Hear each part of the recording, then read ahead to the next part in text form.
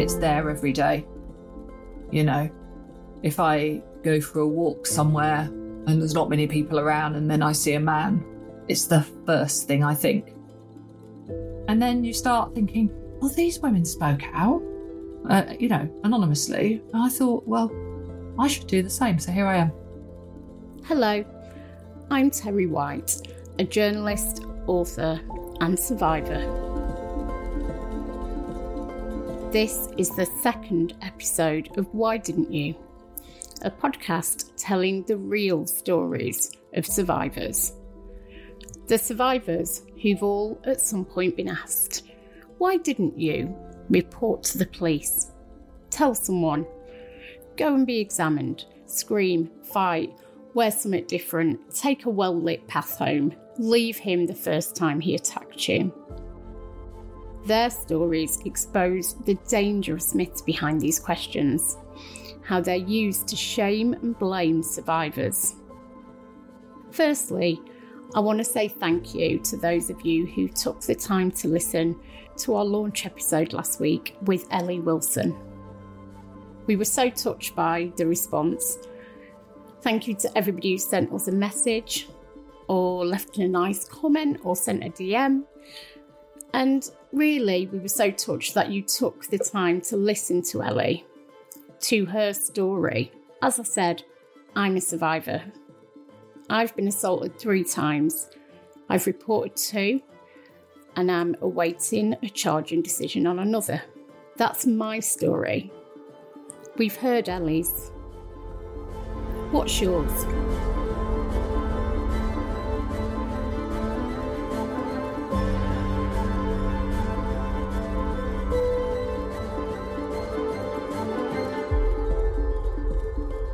This week on Why Didn't You, we are joined by Amber. Now, Amber is a pseudonym. Further identifying details and the names identifying details of others have also been changed to protect Amber. And I do think this is a good moment to remind everybody that in England and Wales, victims of sexual crimes have a lifelong right to anonymity. In Scotland, it's a convention, but not enshrined in law, which I know there's a lot of work being done to change, including by last week's guest, Ellie Wilson. So do check that out. But please do remember that anonymity is automatic and lifelong. We are joined by Amber. Hello, Amber. Thank you for being you're welcome. Our second guest. Thank you, Now, Terry. you got in touch after reading about the podcast. Can you maybe begin by telling us what prompted you to send that message? I think it's the recent events, where there's been lots of pile-ons on social media to women and women not being believed. And then I read the statistics about the majority of women don't even go to court, and the ones who try and go to court don't even see their attacker jailed. And I just thought, there's been a few incidents in my life, and apart from, a close friend, a partner, parents, nobody knows about it.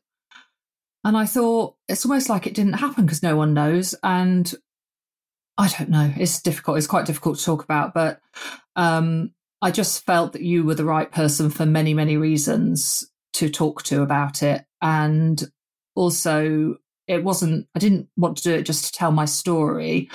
I wanted to do it to kind of sort of give hope to other women about how you can survive it and come out the other side, and how life carries on and it's okay. And as you just said, you've never talked about your experiences before, apart from, as you said, isolated people. How does it feel, I suppose, to be sat here about to tell people? Obviously, we've changed your name for very good reason, but it's still an incredibly brave thing to do. Does it feel brave? No, it doesn't feel brave. And I've questioned myself many times since I messaged you about why I'm doing it. And I don't really have a definitive answer. It just felt the right time and you felt the right person, and if it helps one other person, then it's worth doing it. I feel really nervous, not brave. Well, don't be nervous, because what this podcast hopefully is, and I'm with you on all that kind of public terrible behaviour, basically, we've seen previously, is we want to be the place where women can have those conversations in a safe and rational and empathetic way. So let's start at the beginning, because you're in your 50s now. But tell me a little bit about your childhood and growing up. It was a happy time, wasn't it? Very happy. Good relationship with siblings, brilliant relationship with parents still together, secure, loving home, completely normal. I know that your first experience with sexual violence was kind of quite shocking and not necessarily difficult within that context, but it really disrupted what had been a happy childhood for you. And we won't be specific about the actual age that this occurred, but you were a child. Tell us about that first experience. I feel like listeners should, have some kind of warning about this, because it's pretty bad. So, yes, I was a child. I wasn't even a teenager, and I was hospitalised for some serious surgery, historical surgery that stemmed from the manner of my birth. And as part of this surgery, I was covered in plaster from head to toe, pretty much. I mean, not my actual head or arms, but from my chest down to my toes. So I was about as vulnerable as you can get. And I was in a hospital bed. Without going into great details, on more than one occasion, a male hospital porter, whenever my curtains were closed because I was using a bedpan, took advantage of me. Another thing we should say is how people discuss what they've experienced. The detail they want to share is something else that I feel really strongly should be down to whoever is sharing their story. But it was a sexual assault. And were you, I mean, granted the quite idyllic way you grew up, you must have been incredibly shocked. As you said, you were incredibly vulnerable and powerless. Did you have a sense immediately of it's what is happening, this isn't right? Yeah, the first occasion he came at my face and tried to kiss me. I mean, it's not, I don't think you can even call it kissing, because kissing's like a loving thing, isn't it? But basically that's what he tried to do. And he smelt strongly of alcohol, and I was revulsed and knew it was wrong and pushed him away. And then the second occasion, he targeted another more intimate area. And again, I pushed him off, and I look back and I think, why didn't I scream? I mean, I was on a shared ward. I don't know. I mean, I was a child. I didn't know what was going on. It took me by surprise.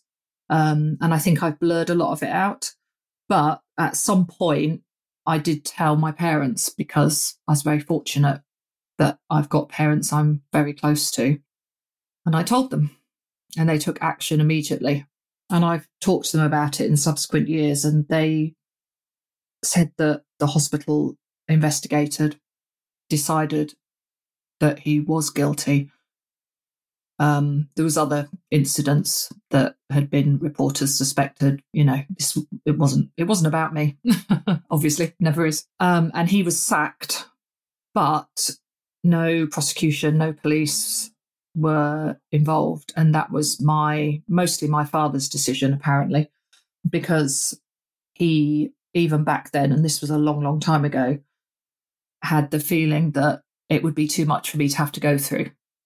He told me when I was, much, much older and able to talk to him about it, that he didn't want his little girl, which I was, having to be examined again by strange men, which is what would have happened back then. It probably would have been policemen. And he didn't want me to have to be questioned. He just wanted the whole thing to go away and he was satisfied the guy was sacked. And I don't have any judgment about that. Obviously now as an adult, I think, he could have then gone on to another hospital and done the same, and he should have been prosecuted. But also, what impact would that have had on me if I'd had to go to court and go through? I don't even know what I'd have had to go through. I've never prosecuted anyone for it.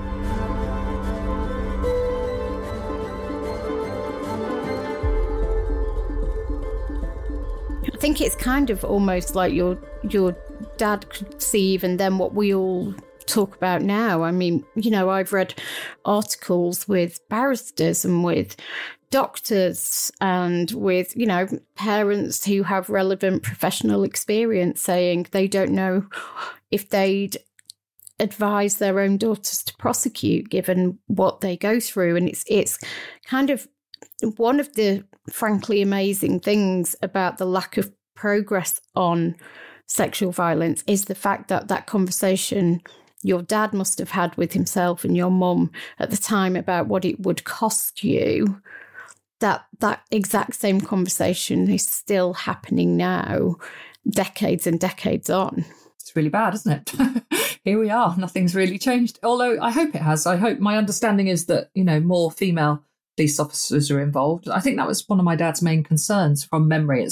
It's even now quite a long time ago since I last had the conversation with him because he's now elderly and I don't like to bring these things up.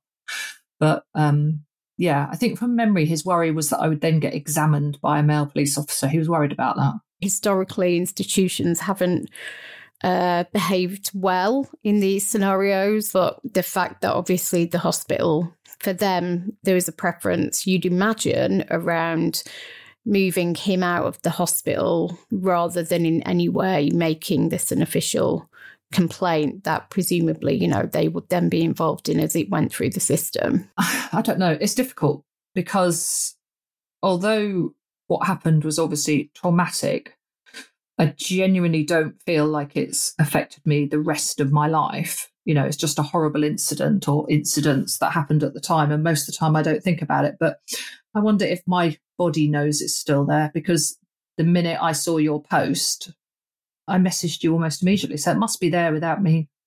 Sorry. No. Oh, I'm sorry. Are you okay to go on? Yeah, it's important. It's important. Yeah. Anytime you need a break. I think the thing is to not have judgment on anyone other than the perpetrator. Don't judge the victims, don't judge their family, their friends, just don't judge anyone other than the person who committed the crime, I think is my takeaway from this. And I imagine when you were there as a child and the priority for you was just it stopping, right? That's why you told your mum and dad and you were close to your mum and dad. And I think, this podcast is largely about dealing with those myths and those assumptions around sexual violence. And there's a whole thing about the kind of girl, the kind of woman who is assaulted. So, we were talking about this when we spoke yesterday, where I said, somebody like me who comes from a council estate, very poor background, single mum, no money around, no stability. It's kind of, it was really not a big shock. And you could see people kind of thinking, oh, well, just another one when somebody like me is abused. But you were from everything you've told me, you were a confident, happy, secure girl in a loving family who was likely to tell her parents. So do you think, looking back now, was it purely the kind of opportunity that presented itself when you were so physically vulnerable? I think it's more basic than that. I think he was a paedophile. And I think he targeted children. And for all I know, he targeted every child on the ward, and I was the only one that spoke up. I don't know. I mean, at the time, I was having a very, very good education. My parents are very intellectual. We always talked about everything. I was very confident. He really picked the wrong victim, actually, because I spoke, whereas I know lots of victims don't. Lots of children don't. Why would they? it's one thing that I actually find really heartwarming isn't the right word, but something positive about your story is that within the closeness of a family that you felt, the immediate response was to tell your parents and have them intervene. And a lot of abuse, as we know, goes on for so long because of the fear of speaking up. And I feel so kind of relieved in a way for young Amber, even though obviously something really terrible happened, but you had that security to support you. And as you said, you know, it didn't impact the rest of your life, but can you remember when you were becoming older and, you know, things were kind of either developing with boys from them being just that irritating lad on the playground to people you might be interested in dating. As your relationship with, I suppose, the opposite sex, your own body changed and you became a woman, did it ever kind of play into that, or was it not something that really you thought about a great deal? I think it massively played into it, but I wasn't aware at the time. A lot of these things come to you with maturity and age. The first time a boy tried to kiss me, it was about a year after this incident, and I was back to full health and back at school, and I went to a school disco and a boy tried to kiss me. And I remember having a bit of a flashback and I was completely revulsed. And that was it. I didn't kiss anyone. And then I left school at 16, still a virgin, which was not necessarily the case for all my classmates. Possibly a slow developer, although I don't think 16 is necessarily, you know, just because that's the legal age. But yeah, it was a good 2 or 3 years after that before I had my first full relationship. So I was like 18, 19, which in my peer group was old. And the person I chose was lovely, sweet, my own age, safe. And yeah, I've always been weird about kissing. And I hadn't put the two together. It was about 10 years ago I started really thinking about that, which was a long time after the event. And I thought, oh God, that's why I don't really like kissing. So yeah, I can thank him for that. And then I would say, I mean, I don't really like the word promiscuous because it suggests there's something wrong with sleeping with who you want. But for the purpose of this, at least listeners will know what I'm talking about. But I would say in my 20s and 30s, I was very much in control of what I did and who I did it with. And I had lots of pleasure with numerous people. But having read further on the subject, that's also something that can happen to young people who are sexually abused, that they then can, you know, seek out multiple partners, and it's to do with taking your power back or something. But I mean, I don't know.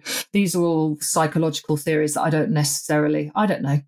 I like to think it was just because I was still that same confident person who had had a very lovely, thank goodness, upbringing and just, you know, was exercising my right to be who I wanted when I wanted, you know.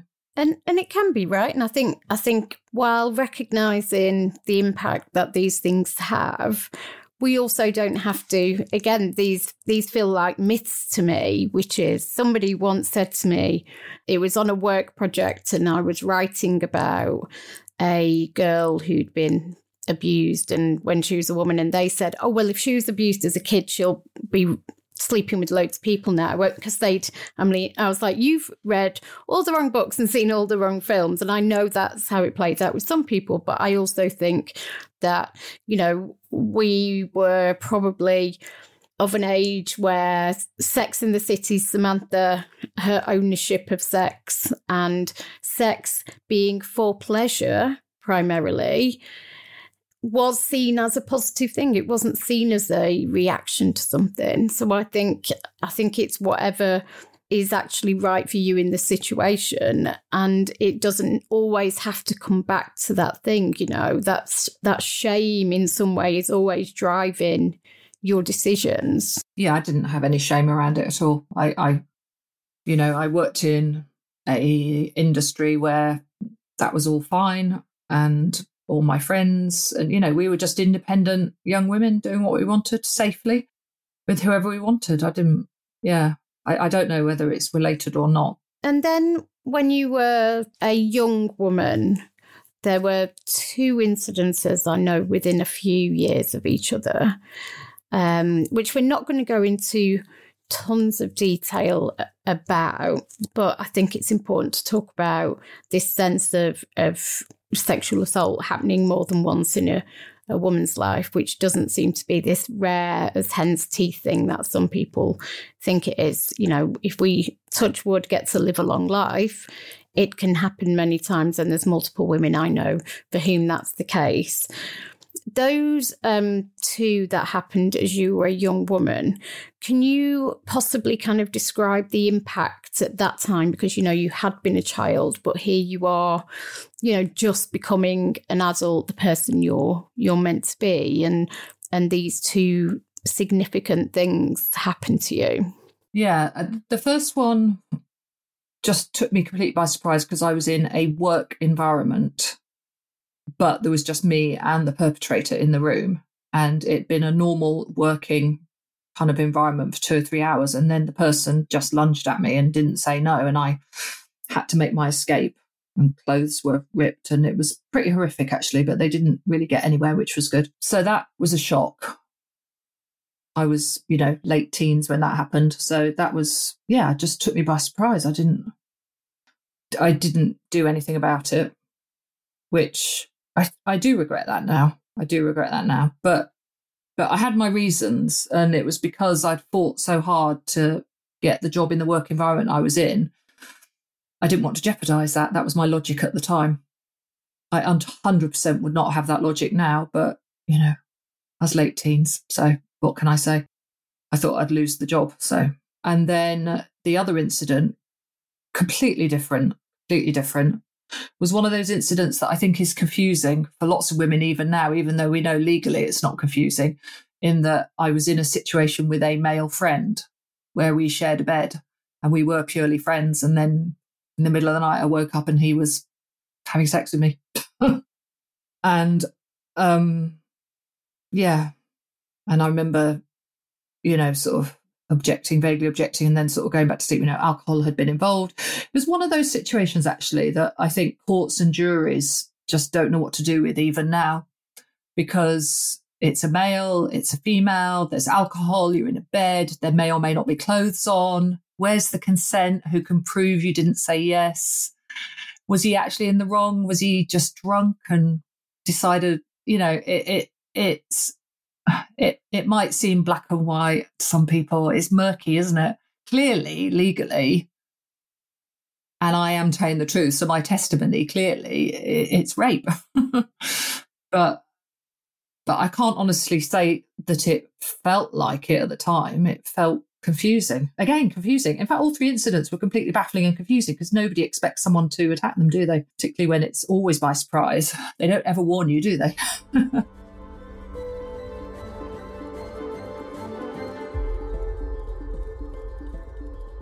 You know, I think the beliefs and the myths that we're surrounded by, that we're talking about a lot, they kind of sink into our skin as well as men's. So, you know, the thought that that one wasn't as bad because you knew him, or actually because you'd got drunk, you were partially responsible, or because the other one, you'd fought him off and he hadn't managed to do anything. And the first, and you, did you almost have a sense of kind of grading them in your own mind and making excuses for them almost? Yeah, I definitely do.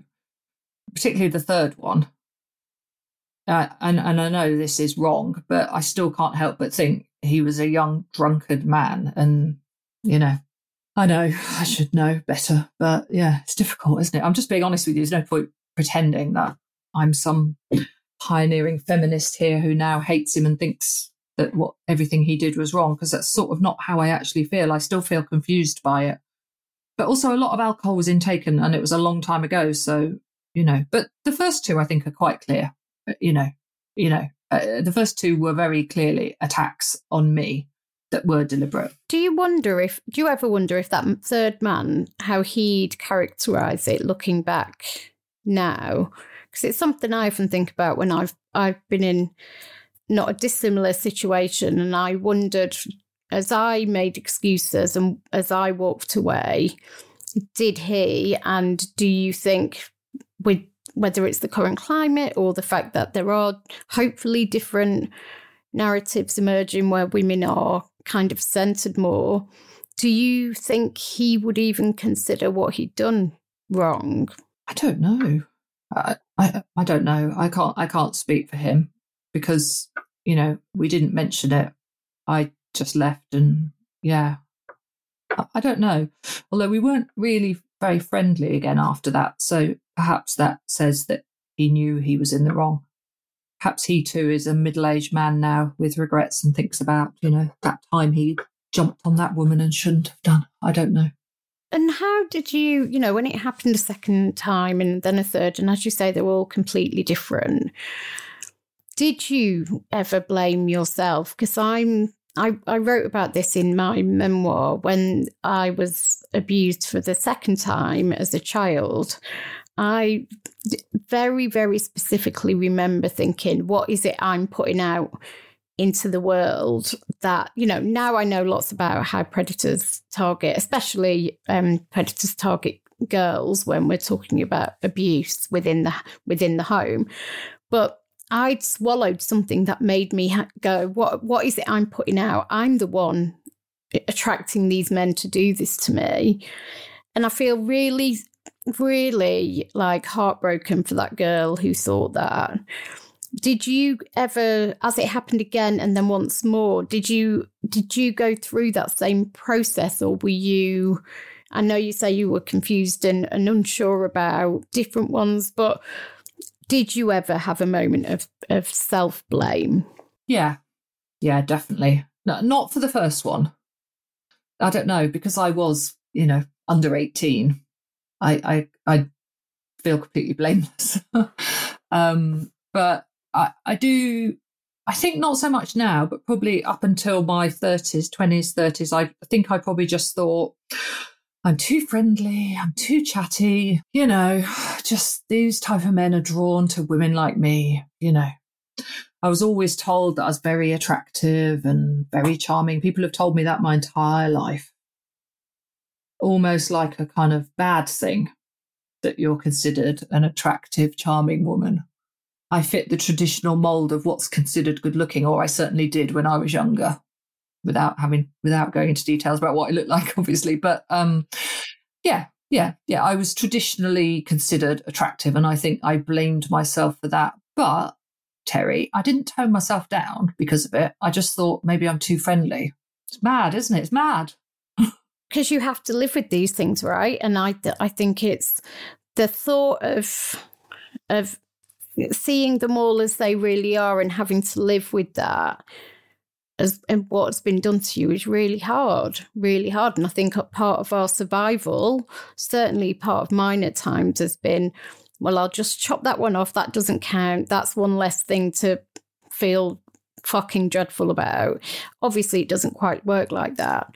And I know that there was, and we're not going to talk about this in detail for a very specific reason, which is, which we won't discuss here, but it's to protect both your privacy and kind of future options when it comes to any legal action, which isn't to say that there's any legal action being taken. And I think people who are listening should know this, which is just that even when nobody's identified, etc., there can be an argument that if you've previously disclosed something before you've reported it to the police, in the media, for example, it can be used against you. Now, this is a real, I've actually had personal experience of this. So me and Amber discussed this before we did the podcast. And if anybody needs advice on how it will impact them from a legal perspective and what exactly it can be used against you for, please get some independent advice. Call Rape Crisis. I'm going to have a look for a few other really specific support organisations that can help you, because I do not want anybody's options being eroded any more than they already have been. So, but the only thing to say about this one is that it happened when you were older. And I know that it was shocking because of that, because as you say, even though you know it's not about age or attractiveness or anything like that, it's did you almost feel like that was it, you were done with that bit of living as a woman. Yeah.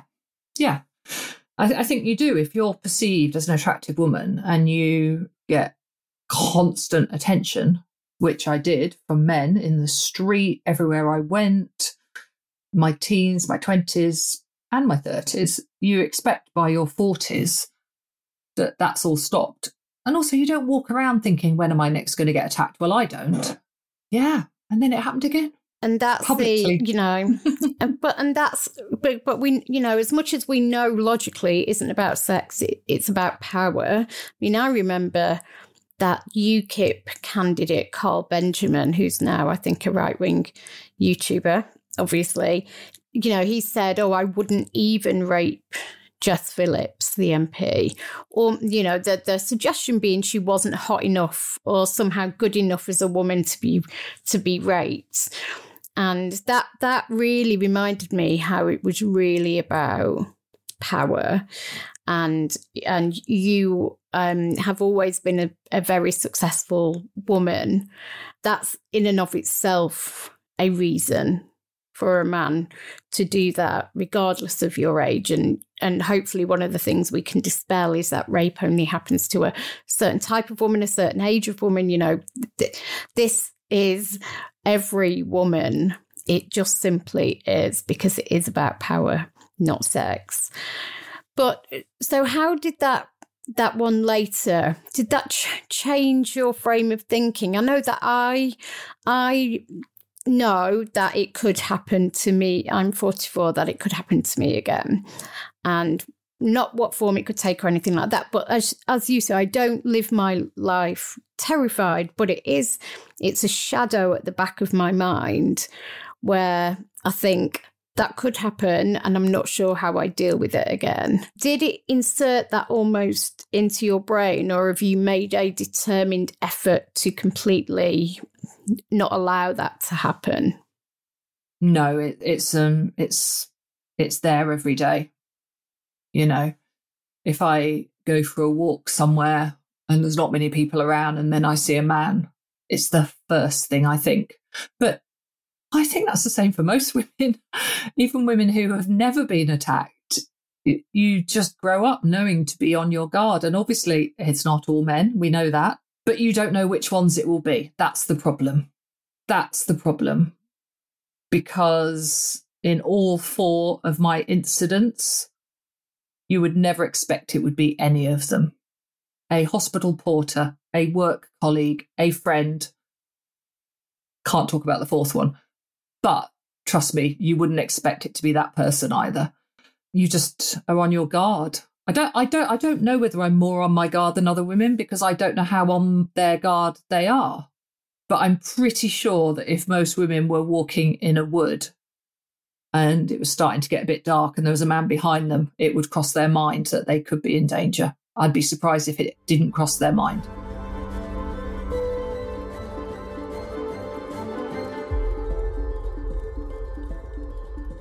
And how do you feel about the ones that none of them have been reported? How have you felt about that over the years? Have you had moments where you considered it? Have you just, what has been your kind of path when it comes to reporting or not reporting? Because this is the big question, right? This is the one that women get challenged with most. It's quite simple. It's a crime. Why didn't you just report it? If there is one major why didn't you, it's this one. Can you talk about how it shifted, throughout your 20s, 30s, 40s, and how you grapple with that question today? Well, the first incident, the decision was made by my parents and I was a child, and I've just stuck with that decision and I'm just going to leave that one there. And I just hope he's dead now. And the chances are he probably is, because of the age I think he might have been at the time and the age I am now. I have considered it for the second and third, but I've never wanted to put myself through that. And there have been times where I've felt ashamed of that decision, because then that leaves them free to do it to other people.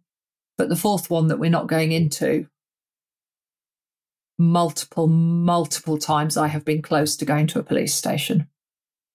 multiple times. And what else is it that's stopping you, do you think? Is there one? I mean, we have a sense of reporting takes a lot, and that then going through the whole process and the legal system is very challenging. We heard from Ellie last week about, she had a successful outcome in the end in terms of he's actually in prison, but she went through a huge amount to get there. What is there any specific bit of it that kind of, makes you freeze up and think, I can't do this? I think it would be impossible with the first three because it's such a long time ago. It's so historical. There is, there is proof with the first one, I guess, if the hospital records still exist. But there really isn't any proof with the second or third. It's my word, their word, Fourth one is completely different. That's, but that one I would be worried about the impact on my friends and family and my life. And like you alluded to earlier, I'm successful at what I do. And even though it was unacceptable, you see, we're back to what you said before about levels, aren't we? It wasn't as distressing as the others, but it was still unacceptable behaviour that I feel must be repeated to other women if it was done to me. But it's difficult, isn't it? I've gone round and round in my head about this. I just don't want the attention it would bring. I just don't. And I feel a bit ashamed about that. If I'm honest, I feel ashamed about that because I should do that to stop this person doing it to other women. And if I was sure it would, but again, we're back to the justice system, aren't we? And I'm not sure it would. Well, so, statistically, you would have to have, if you're a driver, there's a whole conversation about making women responsible for stopping future behaviour of a predator. But the other thing is you would, if that was your reason, you would have to be confident of conviction, which, yes, of course, everybody should have a fair trial. I'm not saying that. What I am saying is that when the charging and conviction rates are so woefully low, in 99 out of 100 cases, that person would not be found guilty. And that presumably is the thing that sits with you. What would have to change, or what could change for you to feel able to report? Would it be seeing more successful prosecutions? Would it be different levels of protection, whether it's online, or is there anything you can point to that would actually make you feel more secure in reporting? Yeah, if the levels of conviction were higher, if I was definitely guaranteed anonymity, and also I think that there would have to be other women who came forward as well, so we could do it all together. So if there was enough of those people, which I know sounds cowardly, but, safety in numbers. No, and maybe actually you could help explain, if there's somebody listening to this, say he's a bloke or a woman who doesn't really get why women wait for other women to come forward, or, why, for example, Me Too had so much power, why the first women of Weinstein enabled a much bigger wave. Could you tell them, those people listening, what it is that it enables you to feel so much more secure and so much stronger when there isn't just you? It's because we're not believed. Even the people who are listening to this, which, I'm hoping are the kind of women who have a reason for listening, but you can guarantee there'll be somebody listening, or somebody over a shoulder listening to someone who's listening who won't believe a word I'm saying. And it's just, women are not believed. They're just not. They're not believed about anything. Well, not in this society. If there were other women who had the same experience with this person, then for whatever reason, people are more likely to believe you. It's mad, isn't it? Like, why not believe one person? Why would you only believe a few? If you haven't been through it, if you haven't reported this kind of crime and gone through the entire process, I think it's hard to communicate how isolating and all the stuff your dad was worried about too, how exposing it feels, how vulnerable it makes you, I mean, you know, this is the first time you've talked about this at length ever before.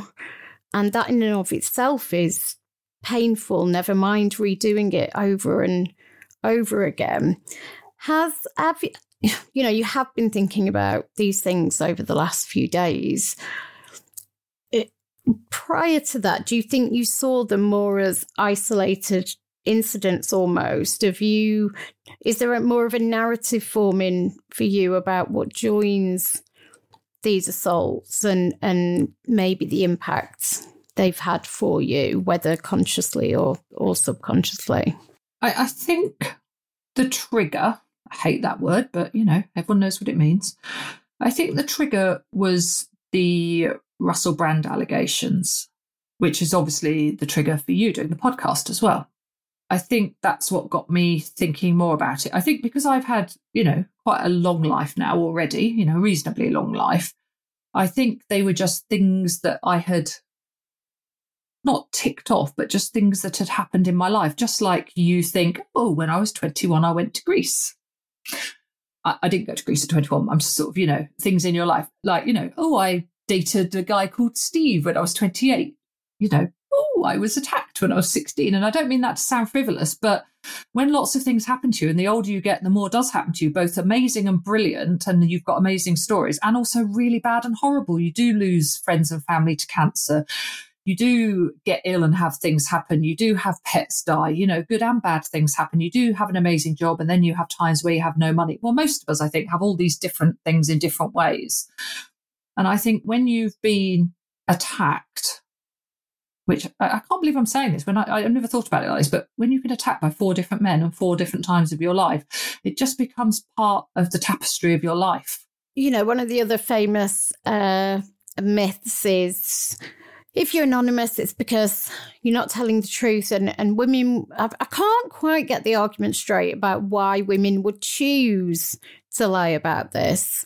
Sometimes they say money, even if nobody's being paid, which, by the way, Amber isn't. Or it's attention, which, as we know, is usually awful attention. Can you maybe speak a little bit about why, you know, there's obviously legal reasons where not identifying you and not identifying the people involved, but also it's about, well, mainly it's about protection. Maybe you can help dispel that myth about anonymity equals falsehoods, and that, you know, for it to be taken seriously, you have to be fully named and exposed, which is a bizarre, just outrageous demand to make of people. I mean, it sounds anathema saying it's because I want to have a private life when here I am talking on a podcast, which lots of people will listen to. But by being anonymous and by not giving any details, I've still got my right to a private life. So the only person who knows who I am is you. And so it's private. I have chosen over the last few decades to keep this private, and by staying anonymous, I'm continuing to keep it private. And I think you just have to respect if people want to do that. And why would somebody wanting to keep something private mean they're lying? So lots of people keep things that, like when a marriage breaks down, for example, some people write about it all over their Facebook page and slag off their ex and everyone knows everything. And other people get divorced quietly and you don't even know until you meet them for a coffee. And that's it. There's nothing more, nothing less. Just some of us want to keep these things private and some people like to shout about it. And there may come a day where I have less responsibilities in my life, where there's less people who will be impacted, where I may well be that person that goes, this happened to me, and, you know, I might then go and help other women and I might be happy not being anonymous. But at the stage of life I'm at the moment, I don't want to put those close to me through that, because that's not fair to them. Do you feel like you've come to terms, I mean, it's such a bland statement, but do you feel like you've come to terms with what's happened to you over those decades? I think I have, because I don't feel like any of it is my fault. You know, I think that goes back to the secure, loving family, being a confident person, I am not going to take responsibility for their actions. They chose those actions. And so I would say that the majority of the time, I think it's a bit like people who are very grief-stricken. It's horrific to start with, and then time does heal. That is partly true. But people let that grief walk alongside them and it becomes part of them. And I think it's the same when you are a survivor of sexual abuse, which I'd never thought of myself as that before until I spoke to you yesterday, which is mad in itself. But I'm a survivor of sexual abuse 4 times over. It's not really a label that I put on myself normally. It's just something that walks alongside me, along with all the other good and bad that's happened in my longish life.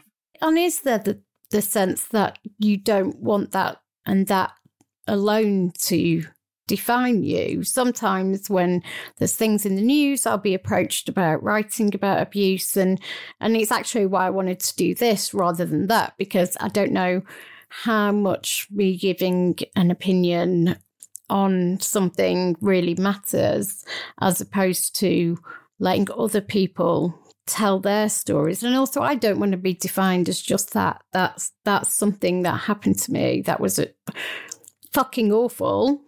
But I've fought my whole life not to be, drowned by it, not to be sucked under the waves by it. And sometimes I fear being public means that's how people view you. Is there a sense of also being the person to shape how people see you, but also it's not, it's something that happened to you 4 times. It's not the totality of who you are. Yeah, I could not do what you have done, and I completely respect what you have done. I am not that person. I'm not brave enough. You've put yourself out there and you've done so much good work as a result of putting yourself out there. But I'm not you, and there's nothing wrong with your way and there's nothing wrong with my way. And I suppose in a way, talking to you today is my way of sort of assuaging any guilt I might have about not actually doing anything about it, maybe. I'm honest. Please don't have guilt, please. I know, as much as anybody does about what it takes to report and what it does, and I know exactly where you are. I've had the exact same guilt, but part of the problem with the systemic issues around sexual violence is we're the ones getting asked, why didn't you do this? Why didn't you stay sober before you went home with that lad you knew, or why didn't you do why? And because of you not reporting, he could do it again. That those conversations need to be focused back on, as you say, the perpetrator, right? Well, why did he think he could have sex with you in the middle of the night without your consent when you hadn't consented prior? And why has this perpetrator kept this behaviour going? Why has he never been caught? There's lots and lots of questions that are asked before it's, why didn't you report? Because you need to save future girls. You need to save future women. So, and it's the way it's structured, right? Is blame it on the girls, blame it on the women, because then we're so busy torturing ourselves that we're not pointing the finger where it should be. It's just complicated, isn't it? It's and also when you have been abused, I don't know, there's a feeling that, well, from my point of view, there's a feeling that if I reported any of them, I'd get abused all over again, but in a different way. I'd get abused by the system and not being believed, and I just don't need that in my life,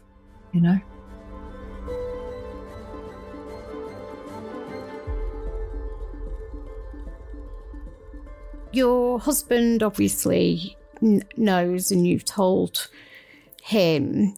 Do you think it's changed in terms of, I remember telling my first couple of boyfriends and them not responding particularly well. And I think the good men of the world, of which I know many, and I know you know many, really do have an understanding of what we have been through and how that's impacted us. Does his support and belief make a difference for you? No, not really. I know that's awful. No, it doesn't. I mean, he is amazing and he is supportive. And I did tell him, not early on, but fairly early on. And he did respond appropriately. And he was quite shocked, actually, which I don't think any women would be shocked if I sat down and told them. So that's interesting in itself that he was shocked. And he's a man of the world. But to be honest, his view of it doesn't make any difference to my view of it or my view of how I feel or anything. It's all mine, really. I've lived with all of this for so much longer than I've known him that actually nobody else's opinion really affects what goes on in my brain, I'm sad to say. That is an answer I fully respect. And I suppose just finally, what do you most hope to see change? And it can, do you know what? It can feel depressing because we're sat here having a conversation that, as I said earlier, your mum and dad likely had, that, you know, we've been living with this reality of what it costs victims to be able to report in the first place, then try and get a prosecution, then try and get a conviction. You know, it's an incredibly difficult, long process. But I also want to try and find the green shoots from women who've been there saying, look, these things would start to make a difference, would start to make me feel different about reporting, or would enable me to say to a girl I knew, I would advise you to do that. Is there anything in particular that you think would start to set us down the right path? I'm hopeful that younger generations do not have those deep set views that people of my generation, your generation, the one before had, which were just ingrained, that were passed on from great grandparents to grandparents to parents to, you know, which I'm sure you grew up with and I grew up with, that if a girl sleeps around, she's a slag. If she doesn't, she's tight, like you just can't win. That the men are the ones that have to be in charge. All those things that are just nonsense. And it's always women who aren't believed, whereas men are believed. They're all kind of part of society, really. It's not even up to the police or judges, really. It's up to all of us as humans in this society to break down those myths for the next generations to come. And, you know, I do know some young people, and I'm hopeful. You know, I do see young people around me, and I see how they're being taught in schools. And consent, like, even that word wasn't used when I was growing up. Nobody used the word consent. I'd never heard of it probably till about 5 years ago, not in the context of sex. And they're taught that in schools now. They're taught it in primary school. You know, I'm not saying that every man and every woman is suddenly going to go out there and be respectful, but I've got some hope for the future that at least these subjects are being talked about openly and they're being taught in schools. And that's got to be better than the way it was when I was growing up. It's got to be. Yeah, I think getting in there when the kids are young is everything, because where that sexism becomes ingrained and real binary ways of seeing each other and all of those difficult beliefs around consent and girls, and as all of that sets in, I think it just becomes more difficult as people get older. And I think it's one of the things now is us realising that early intervention is absolutely key. And is there any other, I suppose, anything else you want to say about your experience, or to anyone listening who's really resonated with what you've said today? I mean, it's very hard to do, but try not to let it define you. Because if you think of yourself as the victim, which obviously we are victims in one sense, but if you walk around thinking of yourself as the victim, then they kind of win. So you've just got to put it down to, like, I must have met thousands and thousands of men in my entire life, and 4 of them behaved very badly. So let's have some perspective here. That's what I try and do. And I think that's a good thing to do. And The problem is, though, we've all got different personalities, and one bad incident can affect one woman for the rest of her life. Whereas other women like me, whatever reason, very luckily, I can have 4 bad incidents and I'm kind of okay. I mean, not that okay, but okay enough. You know what I mean? So I think don't let it define you. Anything bad that happens to you, if you're burgled, if someone runs over your cat, whatever horrible thing that's happening, don't let that be the thing that defines you to you. I don't mean to other people, I mean to you internally. Keep being you and keep being strong and keep stepping forward. And, if you want to prosecute. If you don't, then don't, and don't feel bad. It's all about you, really. So we're not here that long and then we're dead, aren't we? And ultimately, I know it's awful this, but no one really cares about us as much as we care about ourselves. So you've got to care about yourself. You know what strikes me, though, about your story particularly is it shows the impact of a really happy, stable family where you feel safe, and where the other thing is a complete anomaly and you know that you can trust that unit. And I think there is something to be said for coming from that place of love, having a childhood that was lovely in so many ways, but just having this relationship with your parents that enabled you at that age, from that first incident, to know it was wrong, to call it out and to get it stopped. And I think that's a really, not a lovely thing about your story, but I think it shows the power of love and the power of family and the power of a positive kind of childhood and upbringing and seen at home. I think you're absolutely right. I've always had that love. I've always had that support. Nothing else bad happened to me in my first 18 years. Nothing. Like nothing. My parents are amazing, amazing people. They're liberal in outlook. They're intellectual. They're smart. They talk about anything and everything. Everything was always discussed. Everything was on the table. And that enabled me to immediately go and tell them. And they believed you straight away, right? They believed you immediately. Totally. Yeah. I didn't even question that they wouldn't. That's a good point. You know what? I don't think I've ever thought about that. Because to me, of course, they believed me. Yeah, they did. Yeah. They did believe me and they took action. The strength that gave you as a girl, and all these messages we feed girls at a young age, I wasn't always believed, and it was always a sense of, was I making things up and was I being naughty, or this weird adult world that I didn't know how to negotiate because I was a child. And there's something in the power of that belief from your mum and dad where they said, we believe you and our priority is going to be stopping it immediately. And they came and they did that. And you think that's what all parents would do. But as girls are questioned from a very young age about the veracity of what we say. And I personally think that first belief in you, that's what, because you were a confident child and you were a happy child, that enabled you to always feel, even if you were scared of reporting because you knew the wider system is awful, you knew fundamentally you were believed by people and the people you love most. Yeah, that's true. I'd never thought of it in that way, but you're right. Yeah. And I think I would also be shocked now if somebody didn't believe me, even though I know people don't believe women, because I'm used to being believed.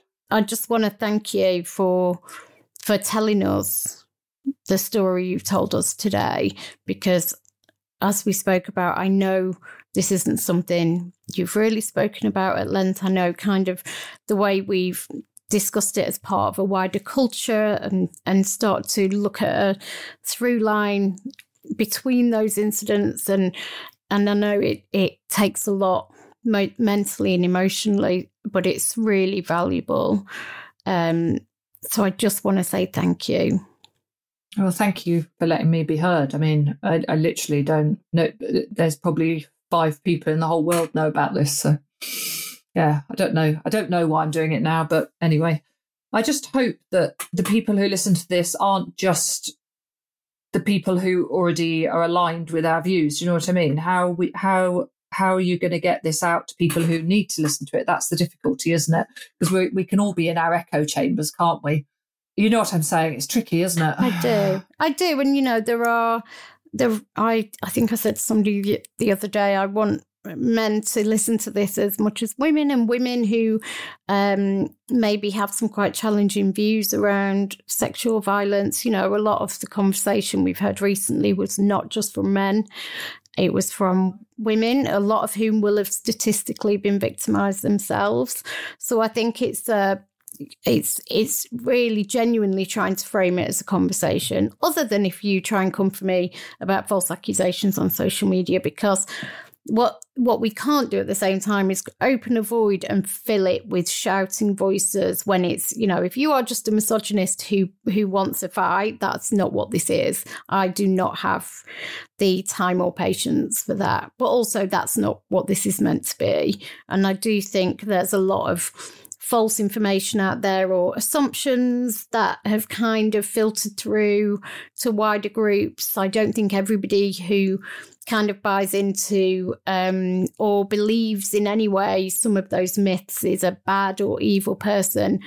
For me, it's like, how far can honesty and truth and facts and statistics, but also humanity get us? Like this woman who's talking to you is a real human woman. You know, we're talking about another parent at your kid's school. We're talking about the barmaid at your local. We're talking about one of your parents, possibly. We're talking about, do you know what I mean? Like, this is the prevalence is such that there are women in your life who have experienced this too, and that each story is entirely different but entirely valid.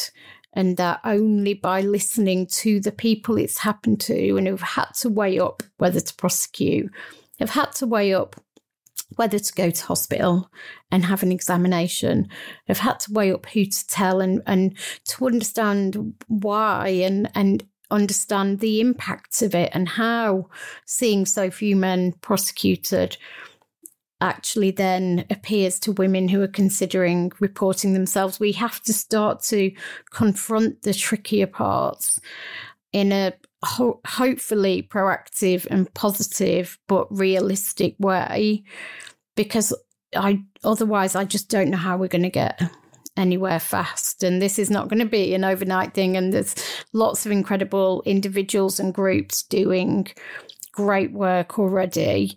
But it's just trying to, you know, treat each other like human beings and remind people of the real stories. These aren't, you know, sensationalized. This is not a really rare exception. We are telling the story of a woman, 1 in 4, right? 1 in 4. And that's only who report.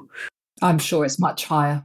I'm sure it has to be, just amongst people I know and myself and you, and, you know, I mean, it's got to be much higher. I do think it starts with teaching young people, though, because I think, you know, the 45-year-old man on Twitter who's misogynist, it's a waste of time. I mean, if they're that age and they're misogynist and they're arguing with you, then that's just a waste of time. But, you know, if you've got the 12-year-old boy in the classroom who's a bit confused about life and he's taught about consent and respect, then that's hopeful, isn't it? Then there is work that can be done. And I think there is, isn't it? But I know it takes the likes of you to be willing to tell us about what's happened to you for the first time, often, you know, articulating things that you've never spoken about, being asked questions you've never considered. And I know it's no small thing to do. So it's an entirely genuine, heartfelt thank you.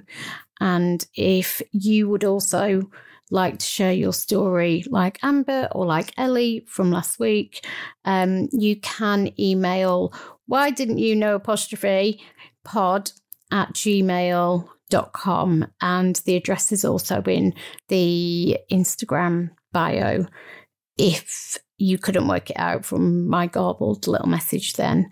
So all that remains is to say thank you, Amber, for telling us your story. Thank you, Terry. And thank you for making me think about things that I hadn't thought about, both good and bad. And thank you for listening and for, as I just said, really listening. I know that's 2 episodes, 2 completely different and profoundly moving and important episodes. And it wouldn't be happening if you weren't willing to listen to the stories, the real stories of these survivors. Thank you to Amber for talking to me this week and for telling us her story. Every week, alongside these testimonies, I'll share a few salient statistics and facts. Look, we know how rife disinformation is, so the idea is that they're relevant to what you've just heard. They'll arm, they'll inform, so please use them. It's estimated that 1 in 6 children have been sexually abused. Sexual offences against children breached the 100,000 a year mark for the first time ever in 2021 to 2022. The majority of adults who experienced sexual abuse as a child did not tell anyone at the time. 5 in 6 women who are raped don't report. 1 in 2 adult survivors of rape have experienced it more than once. Less than 2 in 100 rapes recorded by the police in 2022 ended that year in a charge or a conviction. And I do want to mention one last thing from today's chat in particular. It's about speaking publicly and disclosing publicly, including on social media. Now, obviously, there can be legal issues, and let me be clear that many use the threat of this to keep women silent. But there also can be issues to consider if you do want to keep your options open when it comes to taking action in the future. It may be used to argue that it could impact a fair trial or allow questions to be asked about why you didn't report but spoke elsewhere, even if you don't identify the assailant. So I've experienced this. I wrote a memoir which included details of my abuse as a child. I didn't identify my attacker, but it has since become a consideration during the process of charging.